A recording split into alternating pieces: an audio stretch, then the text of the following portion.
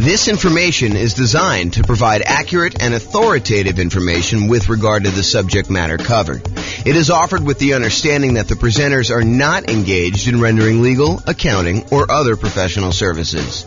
If legal advice or other expert advice is required, the services of a competent professional should be sought.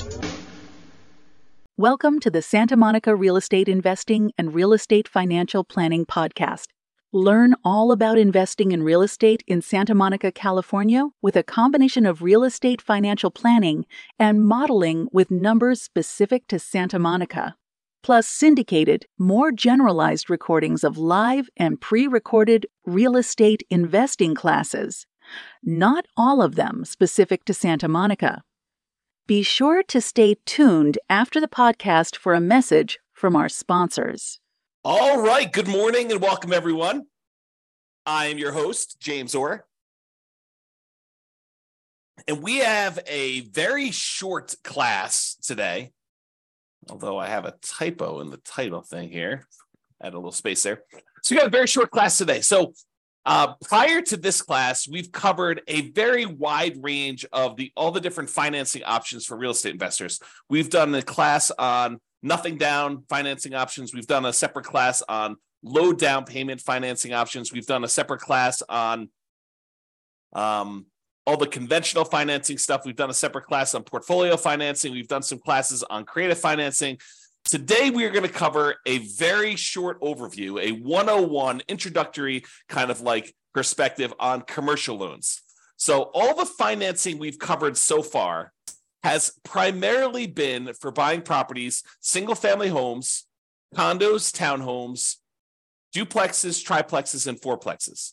Today, we're going to really focus in on commercial properties, which are the loans you would typically use in order to buy 5 units or more. And that is really not my area of expertise. It's not my specialty. It's not something that we typically cover. So this is really going to be an overview so that if you're like brand new to real estate investing and you're wanting to know like what the different loan options are and how they all work, you know to go to do commercial financing once you get above 5 units. Okay, so if you want to go buy like single family homes or duplexes, triplexes, fourplexes, condos, townhomes, detached single family homes, all that stuff, it's all the stuff we previously covered. And I'm going to do a really quick review of all the different financing options that are available. And then we've got like one slide on the commercial properties and we'll talk about how they differ. And then you can go seek out a lender who's going to do the commercial properties. One of the reasons why I'm not going to go into ridiculous detail about commercial properties and commercial financing specifically is it varies a lot. And so you can go to one local bank who does commercial loans, and they're going to tell you very different kind of criteria for getting a loan than another one. And so you really do need to call up and find out what's going on there. So let's jump right into the other financing options to give you an overview of where we are, and then we'll go cover the commercial stuff. And I expect this class to be very short. Okay, so when we talked before about the loans that people typically get, I forget what the exact numbers are. We covered this yesterday in the class on portfolio financing, but I believe it was over 60% of all the financing options used is going to be conventional financing. Then we have FHA as a very distant second. Then we have VA loans, USDA loans, portfolio loans, all those other ones that make up the rest. And that was even a relatively small percentage. I think VA was like, 10% or so. So and then the other ones are even smaller than that. So all of these different options that we've got kind of laid out here are all relatively small compared to the conventional FHA, VA kind of group of different loan things. And then that's really what we've covered in those previous classes. So just a quick overview of some of the financing stuff. Go see the other class if you want detail. But conventional financing is typically used single family homes if you want to use the low down options. And that's usually for like people that are doing house hacking or doing the nomad strategy. And that's usually 3% down for your first one if you want to do like the home ready or home possible loan, and then 5% down if you're going to do more than one. So if you're going to do the nomad strategy where you're buying a property, moving in there as an owner occupant, living there for a year, or until you save up your next down payment, it's a minimum of a year, and then converting the previous one to a rental, buying your next one again with 5% down. It's a way that you could buy, 4 properties instead of one if you had 20% down. So instead of putting 20% down and buying one investment property, if you're willing to move into the property and live there for a year, you can now buy 4. And 4 will get you a long ways toward becoming financially independent if you're thinking about like your asset base and your size of that. Okay, so single family home options for that, 3% down on the low end, usually 5% down that we're seeing that. If you want to do non-owner occupant, if you want to do traditional investment properties when you're buying these properties and not moving into them, they start with 15% down with private mortgage insurance. You're going to pay a premium for that, and you're going to pay that private mortgage insurance, which is insurance you're paying to protect the lender in case you default. In theory, they want you to put 20% down. You say, hey, look, I don't really want to put 20% down. They say, okay, I'm willing to still make you the loan. However, I want you to pay this third-party company to protect me in case you default on the loan and I need to foreclose and I can't get all of my money back. And you say, okay, I'm willing to pay this third-party private mortgage insurance company a premium that's insurance to protect you in case I default. That's what PMI is. It's usually required if you put less than 20% down.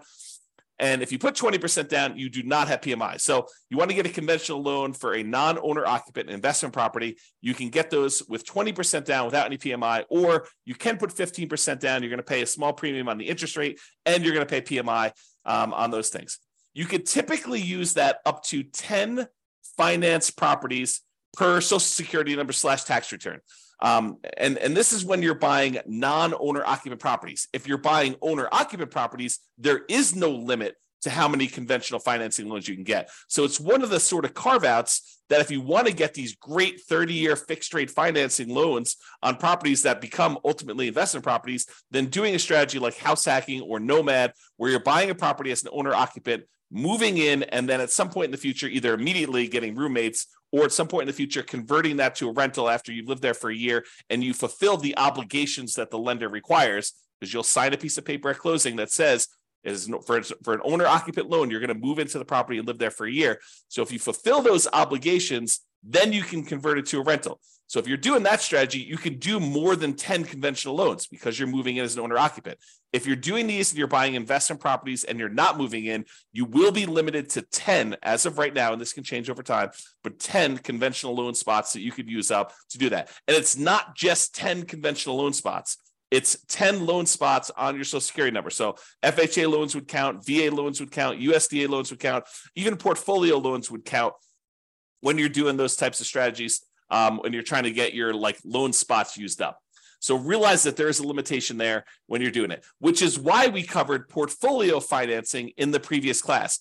Portfolio financing is typically the financing you move to once you've used up all your loan spots. There's a couple other exceptions. Go watch the portfolio financing class for more information on that. However, that's typically what you move to when you get to your 10 loan spots. Okay, so that's all the conventional stuff. FHA, it's as low as 3.5% down. Again, this is primarily for house hackers and nomads who are going to be moving into the property. It can be used for single-family homes, plus duplexes, triplexes, or fourplexes. So anything under that 5 units, you can use the FHA financing for. The two loan types that we typically use if we're buying these kind of like duplex, triplex, and fourplex properties are FHA and VA traditionally. Okay, you can do them with the other ones, but the low down options are FHA and VA for those. So down payment assistance is sometimes used with FHA, and that's for house hackers and nomads. It's probably not going to be for non-owner occupant investors. VA loans, it requires VA eligibility. So thank you for your service if you've done that. It is a nothing down loan program. And again, that could be used for single family homes as well as duplexes, triplexes, and fourplexes. The USDA loan is the other nothing down loan program, and that requires rural property. So you're not going to be able to use this loan in a big city. These are for like things on the outskirts of town in more rural areas. Use the USDA eligibility map in order to find out if the property you're considering is eligible for that nothing down financing. Just go and search out USDA eligibility map and type in the address of the property. It will tell you if it is eligible based on that. Again, these are nothing down, and they can be used for those single-family homes, not duplexes, triplexes, or fourplexes. And then portfolio loans, these are typically local banks that are not going to be selling their loans to the secondary market, rather. They're going to be keeping the loans on their books in their own portfolio. It is usually the next stop when you exceed your loan limits with conventional financing. There are other couple exceptions, like if you're going to go do a loan with your self-directed IRA or self-directed 401k being used as a financing, or if you're going to go buy an LLC at the start, you're going to do a partnership and you're bringing a partner, one or more partners in, you want to buy in the LLC to begin with, you can use portfolio financing to do those as well. Then you've got the whole creative financing family, owner financing, wrap financing, subject to. loan assumption, the lease option, lease purchase, rent to own, lease to own kind of family of things. All the agreement for deed, contract for deed, bond for deed, installment land contract, like all of those different options as well. That's all the creative financing stuff. And in those cases, you'll probably very likely be able to negotiate a low down payment option, if not a nothing down payment option, although there are some deals that would require some money down when you're doing those. Private money, going to grandma, asking her if she'd be willing to do a loan. The negotiation is wide open on those because it's usually based on your relationship with somebody. And the quality of deal can help, but it's primarily your relationship with grandma that determines whether or not that is going to be a good loan for you. And then finally, hard money loans. Those are people that are in the business of loaning money on real estate, very likely be able to negotiate a low down payment, or in some cases, a nothing down loan option. In those, it's usually based on the quality of the deal. You know, a lot of times you'll hear 70% of the after repaired value is the maximum that they'll loan based on those. It is generally commercial properties only. So with hard money loans, you're probably not going to be able to use those as a nomad or house hacker. It's usually only for commercial loans. That's usually because the hard money lenders don't want to deal with the consumer loan lending laws. Okay, so that is an overview of all the different things. And you'll notice that these are mostly dealing with single family homes, condos, townhomes, duplexes, triplexes, fourplexes in some cases, but it usually doesn't deal with 5 units or more. Although you could argue that the private money and hard money and creative financing ones, those could also be used with some of these commercial properties. However, commercial properties are typically 5+ units, and some banks may do some kind of more unusual things like do commercial loans across multiple single family homes, condos, townhomes, duplex, triplex, fourplexes. Well, they'll do like a blanket loan over those. Some of the other interesting things about commercial loans is they typically don't count as part of your 10 finance properties for conventional. So it usually is not one of your loan spots if you're thinking about it that way.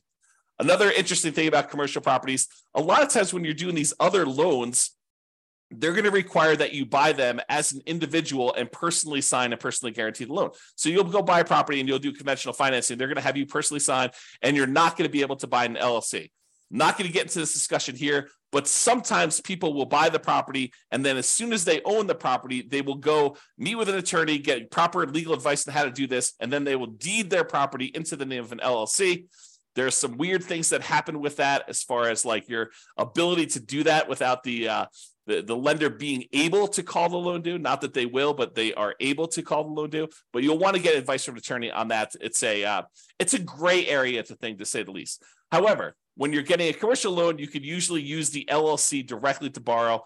In most cases, the lender is still going to require you to sign or someone else to sign personally on the loan to personally guarantee it. And if they are going to lose money on the deal, if they have to foreclose or something like that, they will go after you personally to do that. So there is recourse on you as the individual borrower. So these loan programs, and one of the reasons why we're not going into a lot of detail, these loan programs vary and they constantly change. It's sort of like the way I think about it is all the traditional consumer-based loans have very strict standards and very rigid rules in place to protect the consumer. However, commercial financing is sort of the wild, wild west. All the rules and everything can vary. They're kind of like setting up what they can do there. And so realize that if you're going to go do commercial financing, just go in eyes wide open and realize that the programs are not standardized and that you'll likely have that. I would also point out that most of these loan programs, there's some exceptions in here, but most of these loan programs, one of the advantages of getting these is that they are 30-year fixed rate financing. However, when you go to commercial loans, a lot of times there are exceptions where you can get fixed rate financing. It's kind of difficult to do, and they're harder to get and more cumbersome to apply for. But most of the commercial loans you're going to run into are going to have some type of adjustable rate mortgage and usually have some type of balloon payment where they may have a 20-year amortization where you're paying off, you're making payments on the loan as if you were going to pay off the entire thing in 20 years. However, you usually have like a 5-year balloon or 7-year balloon or a 10-year balloon or 5 years with the right to renew one more time with an adjustment to the interest rate for another 5 years. So all these kind of like things vary. So even though that has a kind of payment period over 20 years, realize that you may have to pay off the entire loan or refinance it within 5 years or 7 years or 10 years. Again, these programs vary and they're all over the place. The relationship with the bank, especially how much you have on deposit, can help out a lot as to whether or not you can get these, especially with local banks. The underwriting depends on the guarantor, the person who is signing and guaranteeing the loan, and the property itself.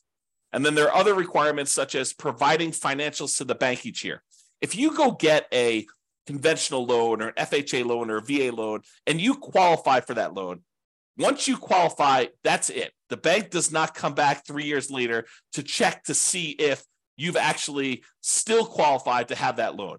Once you qualify, you're in and you're golden. That is not the case with commercial properties. With commercial properties, they will want you to provide financials to the bank every X period of time. I've seen mostly years. So every year they want you to come up with updated financials, and they want to make sure that you still qualify and can still get that loan. And if not, they may actually start foreclosure process. Okay. There is a relatively famous, I'm not going to mention it by name, author of real estate investing books, an investor who tells the story of the bank calling their loan due during the downturn. They just said, hey, your financials look weak because all these property values are kind of compressing. And, we feel a little bit nervous about stuff. So we actually are going to go call the loan due. You have X number of days in order to pay this complete thing off. And that happened during the downturn. If you're not prepared for that, that could be a problem. So realize commercial properties are very, very different. All right. So that's it. That's the 101 version of commercial financing. So if you're looking to buy single family homes, condos, townhomes, duplex, triplex, fourplexes, you can use the traditional financing we've covered in previous classes.